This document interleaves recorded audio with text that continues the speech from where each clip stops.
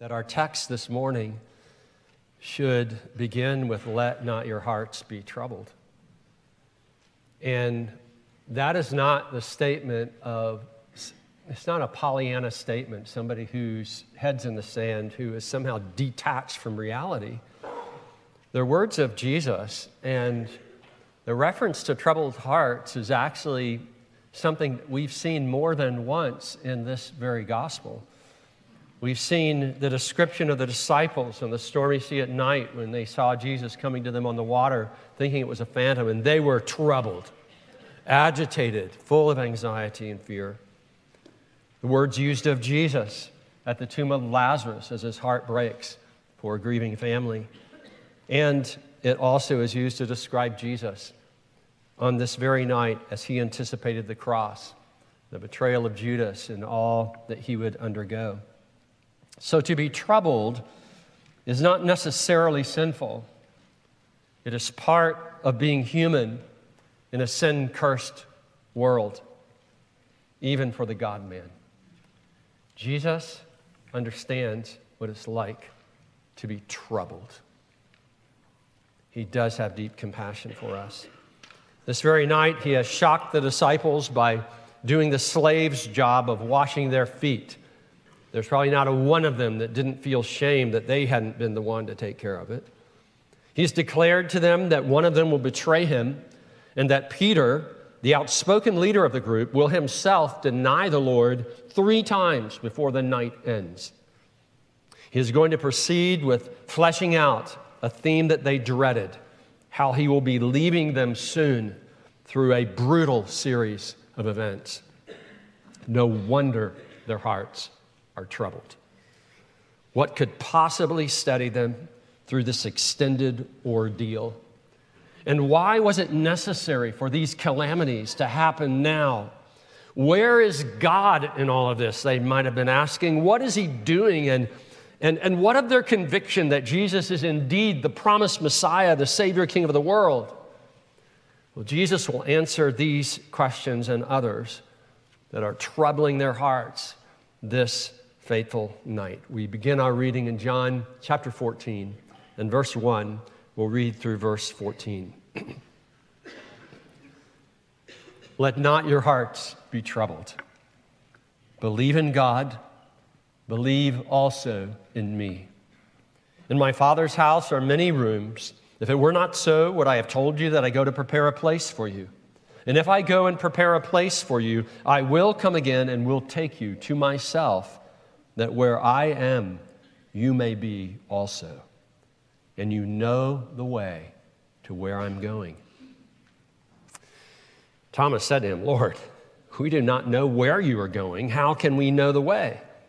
Jesus said to him, I am the way and the truth and the life. No one comes to the Father except through me. If you had known me, you would have known my Father also. From now on, you do know him and have seen him. And Philip said to him, Lord, show us the Father, and it's enough for us. Jesus said to him, have I been with you so long, and you still do not know me, Philip? Whoever has seen me has seen the Father. How can you say, show us the Father? Do you not believe that I am in the Father and the Father is in me? The words that I say to you, I do not speak on my own authority, but the Father who dwells in me does his works. Believe me that I am in the Father and the Father is in me, or else believe on account of the works themselves. Truly, truly, I say to you, whoever believes in me will also do the works that I do, and greater works than these will he do, because I am going to the Father. Whatever you ask in my name, this I will do, that the Father may be glorified in the Son. If you ask me anything in my name, I will do it. Everything coming to a head this night has to do with the divine mission of Jesus as the one mediator between God and man. He is the reconciler.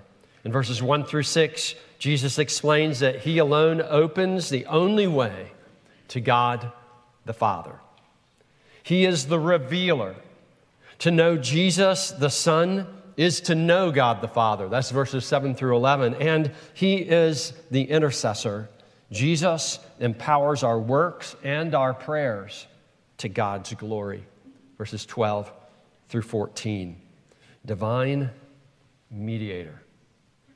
This is the answer to our troubled hearts. This is the answer to our broken world.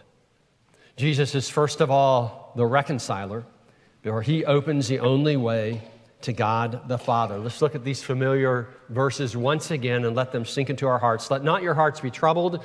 Believe in God. Believe also in me.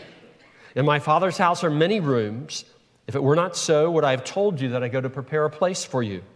And if I go and prepare a place for you, I will come again and will take you to myself, that where I am, you may be also. And you know the way to where I am going. Thomas said to him, Lord, we do not know where you are going. How can we know the way? Jesus said to him, I am the way and the truth and the life. No one comes to the Father except through me. Like a bridegroom preparing a place for his bride and then going to get her to bring her to her new home, Jesus is going to prepare a place for them through the series of events, the series of deeds he's going to undergo. These men did believe in God. These men did believe in Jesus. But their Lord and Master is calling them to push their faith further yet, beyond the limits of anything they've exercised before, to trust him even as they enter a series of events that seem to them completely at cross purposes with who they know Jesus to be. They know about his identity. They know he is the Savior King, but they don't fully comprehend how he will accomplish his mission according to God's promises. They're confused about that. In time, they will understand far better how it all fits together. They will testify to the world, the words and the works of Jesus, the Messiah. They will write it down in what would become the New Testament, explaining to all people everywhere how Jesus ratified the new covenant in his blood to call together a people transformed from the inside out from every nation and tribe on earth, and that would last through many generations. Jesus explained there are many rooms, many dwelling places, many places to stay in his Father's house. The very thing you fear most, Jesus says to him, that I'm going where you cannot come now. Well, I'm going to prepare a place for you to dwell there with me forever. Think about it. No sinner could ever deserve to dwell in the house of the Lord forever. We wouldn't dare enter such a place, but for the crucified Savior King who will make a way for it to happen as our mediator. He's preparing a place for his bride. It required the humbling incarnation of God the Son, a perfect life, his suffering and death for sin, his resurrection from the dead, his ascension to the right hand of the Father, where to this day he intercedes for his own. It is a heavenly bridegroom's ultimate expression of love for his bride that he goes away through the ordeal he's about to endure. He does it for their sake. He does it not to leave them orphaned, not to leave them abandoned, not to forsake them in their misery and their fear. He does it to rescue them and to bring them to himself forever. I mean, think about it. What difference would it make if you knew Jesus for 3.5 years or knew Jesus for a lifetime on earth, and then the moment you die, you lose that relationship? What you need is a relationship that will break through the bars of death and will last forever. What you need is a relationship that will rescue you, not just from a broken world, but from being the broken person that you are. And this is what Jesus was going to the cross to do. Jesus was displaying for us the kind of love that the Scriptures call every husband to show to his wife. For Paul writes, husbands, love your wives as Christ loved the church and gave himself up for her, that he might cleanse her and sanctify her by the washing of water with the word, so that he might present the church to himself with splendor, without spot or wrinkle or any such thing, that she might be holy and without blemish. You look at any local church today, and you couldn't describe it as splendor, no spots, no wrinkles, no blemishes. But what Jesus has done on the cross will eventually attain that objective, where everyone who's part of his body, the church, will be presented blameless before God, who sees all, without any spot or wrinkle, the perfect bride. So Jesus is using the imagery of a Jewish bridegroom making his home ready for his bride and then coming back to bring her to live with him. If I go to prepare a place for you, verse 3, I will come again and will take you to myself, that where I am, you may be also. Whenever you have a deep friendship, deep love relationship with somebody you admire and follow and want to be close to, the greatest gift they can give you is the gift of themselves forever, to make sure that you'll never be left alone. And that's what Jesus is doing for them. What Jesus is saying, though, is still unclear to his disciples. So Thomas confesses, we don't know where you're going, so how can we know how to get there? And Jesus answers with one of his most loved I am statements. Jesus said to him, I am the way and the truth and the life. No one comes to the Father except through me.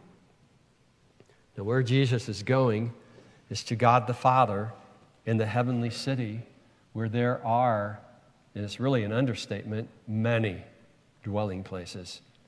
He himself, Jesus, is the only way for us to get there. The Apostle John will later describe this heavenly city. He will see it with his own eyes in a vision. This city will one day descend to the earth, according to Revelation 21 and 22. It's a vast city, 1,500 miles square and 1,500 miles high.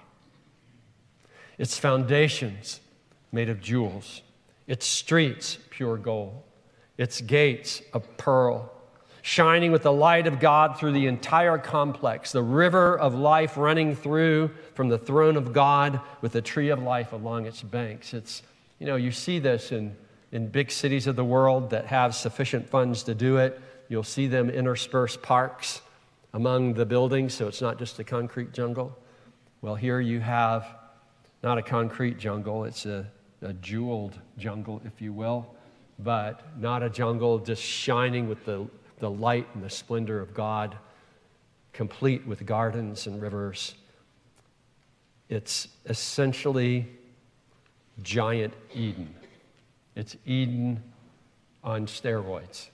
It's a recovery of Eden. If you look at the description of heaven, you look at the description of Eden, the description is the same. It's a paradise. And in fact, Jesus even describes heaven as paradise to the thief on the cross. Today you will be with me in paradise. That was a Persian word for an enclosed garden. And that's the way this city is. That's where the dwelling place of God is. Hebrews 12 tells us that innumerable angels in festal gathering are there, along with the assembly of the firstborn, that is the people that belong to Jesus. The spirits of the saints made perfect. They inhabit this capital city of the universe where God the Father, Son, and Spirit reign, where the angels ascend and descend, carrying out the objectives of God, rejoicing over every sinner that repents. God the Father, Son, and Spirit are there. And Jesus, the Son, is the only way for sinners like us to get there. The only mediator between God and man. There is no other way to the Father's house. He's the way and he's the truth. His promises and his words are absolutely reliable because he's absolutely reliable, and he has signed his covenant promises with his own lifeblood. And he's the life. For all who trust in him receive life eternal from him. He has been teaching his followers this for years at this point. So isn't it obvious that we human beings can't, by our own power and intellect, bridge the huge gap between our sinful, finite selves and an infinite, holy God. God has to make the move to bring us to himself. It's something only God can do. And that's the mission of God the Son, Jesus Christ. If he's not telling the absolute truth when he makes these claims, then he's not the Savior God. He's not even a good person. He's engaged in the greatest scam of history. And if he can't give his followers eternal life, what good will heaven do for them? They won't live to enjoy it. He's the way, the truth, and the life, the one who reconciles us to God the Father. So I ask you this morning, what crises are troubling your heart today? All of them will in time be completely resolved by Jesus, who reconciles us to God. We want immediate relief. We cry out in the pain of it. It seems like it's going to go on forever. But there's an objective, and Jesus will not fail to achieve it. Even as he talks to his disciples, he's looking through time to what will be done. And then ask yourself, what other ways do people imagine will get them to God and into his heavenly house? And why do Jesus' words here expose such schemes as untrustworthy? You know, people have all kinds of ideas about what God's like and how to get to him and whether they'll spend time in heaven. But Jesus made it absolutely clear that he's the only way. So you're left with this choice. Either he's a liar and you're left to the guessing game, or he's telling you the absolute truth and you should rely completely on him. The path Jesus had to take to make a way for us was exceedingly painful. And those who follow him will endure painful circumstances as well. But I want you to think how infinitely valuable was the suffering of Jesus. And ask yourself whether following him, and he said that involves taking up a cross, is also worth whatever temporary pain you must bear. The beauty is coming. The perfection is coming. The glory is coming. The joy is coming. God will wipe away every tear from our eyes because he, Jesus, is the reconciler. And he's also the revealer. He serves in his mediatorial role this way. He's the go-between between God and us this way. To know Jesus the Son is to know God the Father. And this is what Jesus addresses in verses 7 through 11. If you had known me, you would have known my Father also. From now on, you do know him and have seen him. Philip said to him, Lord, show us the Father, and it's enough for us. Jesus said to him, have I been with you so long, and you still do not know me, Philip? Whoever has seen me has seen the Father. How can you say, show us the Father? Do you not believe that I am in the Father and the Father is in me? The words that I say to you, I do not speak of my own authority, but the Father who dwells in me does his works. Believe me that I am in the Father and the Father is in me, or else believe on account of the works themselves. As Jesus has done many times before, he points to his words and his works as proof that he and the Father are one. He taught as no other mere human ever taught. He revealed things only God could possibly know.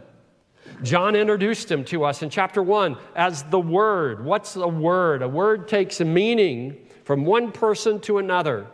It's the vehicle of communication. Jesus is that vehicle of communication between God and us. He's the Word who is with God and who was God and who pitched his tent alongside of us, displaying the shining splendor of deity in a way that we could observe closely, full of grace and truth. His words, he would say, are spirit and life to those that receive them. John 5:24, he says, "Truly, truly, I say to you, whoever hears my word and believes him who sent me has," present tense, "eternal life. He does not come into judgment, but is passed from death to life." Well, what happens if you don't believe? Well, he says to those who wouldn't believe, you will die in your sins. You will answer to God for your sins. You will endure the wrath of God rather than be spared the wrath of God. Jesus' works were miraculous. His healing blind and lame, raising the dead. I mean, even his enemies couldn't deny it. John 5:36, he says, "The works that the Father has given me to accomplish, the very works I am doing bear witness about me, that the Father has sent me." I mean, how do you get to know anybody? You listen to what they say and you watch what they do. So how do you get to know God? Listen to what Jesus says and watch what he does. Because he is conveying to us exactly who God is. If you want to know what God the Father is like, look to Jesus. Listen to his life-giving words. Don't shut your ears to them. If you have ears to hear, let them hear. Consider his miraculous works. He made God knowable for us. God is spirit. He's invisible. He's infinite, and we're finite. How could it be possible to know someone we cannot see or touch? But John the Apostle will testify in his first epistle, that which was from the beginning, referring to Jesus, which we have heard, which we have seen with our eyes, which we have looked upon and have touched with our hands. Now, I'm reminded of what science is. We use the 5 senses to observe and draw conclusions concerning the word of life. The life was manifest, that it was revealed, it wasn't hidden. And we have seen it and testified to it and proclaimed to you the eternal life which was with the Father and was made manifest to us. That which we have seen and heard, we proclaim also to you. We didn't just make this up in some ivory tower. We didn't get philosophizing one day over the lunch table. We actually experienced this person, Jesus, and we're telling you about it, that you too may have fellowship with us, that you may share with us, you may have in common our experience of Jesus, and indeed our fellowship is with the Father and with his Son, Jesus Christ. The apostle's saying it this way: look, we closely observed Jesus. We saw him, we touched him, we heard him, we observed him, and he made God known to us. And now we're making him known to you so that you can have the same experience we had as those who knew the Lord personally, so that you can not only know Jesus, not only know us, but know Jesus and also know the Father. People, millions and millions of people have come to know God personally because of the apostles who knew Jesus personally, who showed by his words and his works exactly who God is. To know Jesus is to know God. He is the revealer. He mediates the impossible distance between God and man and makes God knowable. Otherwise, we could all be agnostic. We could all say, well, you just can't know. We're human beings and he's God. But he has made himself known, and he's made himself known in human form. God has become man so that we as human beings can know him. Hebrews 1:1-3 says precisely this. Long ago, at many times and in many ways, God spoke to our fathers by the prophets. And in these last days, he's spoken to us by his Son. Basically, the Bible is a collection of firsthand testimony to what God says and what God did. And the preeminent revelation that he gave us is his Son, whom he appointed the heir of all things, through whom also he created the world. He is the radiance, shining out of the glory of God and the exact imprint of his nature. And he upholds the universe by the word of his power. After making purification for sins, he sat down at the right hand of the Majesty on high. Jesus is the revealer. God testifies over and over again through the prophets that his Son, the Messiah, was coming, that he would bring life to sinners like us. And Jesus puts it this way to those who studied the Scriptures in his day, but missed how they pointed to him as the promised mediator. John 5:39-40, you search the Scriptures because you think that in them you have eternal life. He was talking to the Bible scholars of the day. They could quote more verses than most of us will ever know. It is they that bear witness about me. Yet you refuse to come to me that you may have life. It is possible for you to know all kinds of doctrine, all kinds of Bible verses, to have been a long-time church member, and yet never have actually come to Jesus who gives you life. He is the only way. He is the only one that reveals God to us in this saving way. So if you feel distance from God, study Jesus and learn who he is. You will come to know God for who he is. In what ways are you making it then a priority in your life to know Jesus? Through the testimony of the prophets and the apostles. I mean, that's one way to read your Bible. Look for him.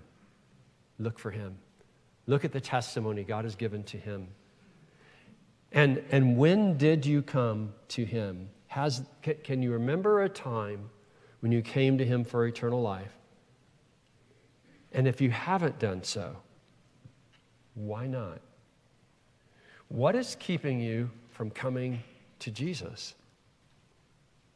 I mean, what good reason do you actually have? You know, a lot of times when people are struggling with whether to receive Jesus, or maybe they've grown up in the church and they're just not sure it's all true, you find them running away from the testimony rather than running to it. Look, if you're struggling with doubt, look to Jesus. Listen to him. Listen to him. And are you really willing to consider him the greatest liar and fraud that ever lived? Are you really willing to think of him that way? Because that's the choice that is left to you. Or unless he's just crazy. Because this record is eyewitness record of what he said and what he did. You can count on it. You can rely on it. You can rely on him, the revealer. And then he is also the intercessor. For Jesus empowers our works and our prayers to God's glory. He says in verse 12, truly, truly, I say to you, whoever believes in me will also do the works that I do, and greater works than these will he do, because I am going to the Father. Whatever you ask in my name, this I will do, that the Father may be glorified in the Son. If you ask me anything in my name, I will do it. Now, I don't know about you, but when I read these words, the word that comes to mind is audacious. Audacious promises, these. How can anyone do greater works than Jesus did? All the healings, raising people from the dead, rescuing the redeemed. I mean, what else is left? Well, once the apostles were empowered by the Holy Spirit, they too healed the sick and raised the dead. And they took the message of redemption through Christ Jesus to all ethnicities. On the very day the Spirit was given to them, in keeping with the promise of Jesus, 3,000 souls came to trust in Christ. That added more disciples of Jesus in one day than had followed Jesus his entire ministry. And tens of thousands soon followed in faith, and millions since then. The gospel broke through to the Gentiles, spreading throughout the Roman Empire into Asia and Europe, and in time to the New World. Just as Jesus promised his apostles in Acts 1, his Spirit-empowered apostles would bear testimony about him in Jerusalem, Judea, Samaria, and to the uttermost parts of the world, where this very day we worship Christ Jesus, the Messiah. They would, in the words of their enemies, turn the world upside down. They did miracles, and God answered their prayers. For they prayed in keeping with the name, the revealed character of Jesus. They come to the Father through the mediator, Jesus Christ. He intercedes for them before the Father's throne. We sing, before the Father's throne of God above, I have a strong and perfect plea, a great high priest whose name is love, who ever lives and pleads for me. That's why we have confidence to come boldly to a throne of grace. The apostles did not do miracles all the time, though. They did miracles as God enabled them to do them at strategic times in keeping with His will. God still works miracles in His time and in His way. Not every prayer receives immediate answer in the affirmative. But we can know that when we pray, God hears and God answers in keeping with His perfect will, sometimes surprising us with how He intervenes. I look back over a lifetime, and yes, lots of disappointments in things that I've prayed for, but I've also had answers that blew my mind, where God did things I hadn't even dreamed of. We pray because we know the power is not from ourselves, but from Him. We pray because we know how dependent we are on Him. We pray because He calls on us to do so. He has proven His love for us and bids His children come. Jesus intercedes for us. He is our mediator when it comes to praying. He is our mediator when it comes to living for Him, where He sent His Holy Spirit to empower us. Even when He seems silent, it is for our good, for He has promised that all things, good or bad, work together for good to them that love God, who are the called according to His purpose of being conformed to the very character of Jesus Christ, His Son. So in what ways do your works show dependence on God for His power? I want you to think about this, because we spend so much of our life just confined to doing what we know we can accomplish ourselves. What would God have you do that would require you leaning into His ability, into His strength? Sometimes it's just surviving. Sometimes it's being bold in His name. But what about your life has the mark of God on it, where it shows you're leaning into His power and His power is flowing through you? And in what ways do your prayers show reliance on God to do what we cannot do ourselves? We struggle, right? Because we feel responsibility to obey the commands of God, to share the gospel, to rear our children to follow the Lord, to reach out to our co-laborers and our neighbors. And we know we have an obligation to God, and yet we also know ourselves to be weak and frail and fickle, and we're kind of hit and miss. Well, Jesus says we need to be praying in His name so that we can be empowered to live as we ought to. That we can't live our life like we can supply all the strength and the wisdom on our own. You can't do it. You're not smart enough. You're not strong enough. And the things we desire most, they are the things we can't do, that we need God to do. And we do it with an attitude that Jesus had toward the Father, not my will, but thine be done. We lean on Him to do what only He can do. And how can the conviction that Jesus is interceding for you as your mediator in your service to God encourage you toward good works and faithful praying? Why shouldn't your life be characterized by good, godly works and faithful praying because of Jesus, who is your intercessor?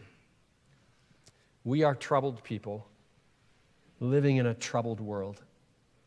And the one who turns the tables is the divine mediator, Jesus Christ our Lord. Because our troubles ultimately root back all the way to the Garden of Eden when we fell into sin and the world was cursed. And we were cursed with it.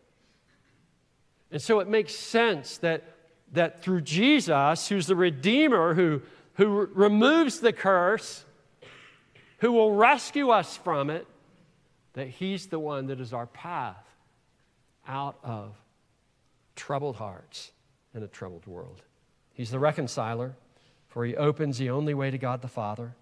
He's the revealer. To know Jesus the Son is to know God the Father. He's the intercessor, for Jesus empowers our works and our prayers to God's glory. Let's not try to live this life alone. Let's lean on Him. Let's pray. God,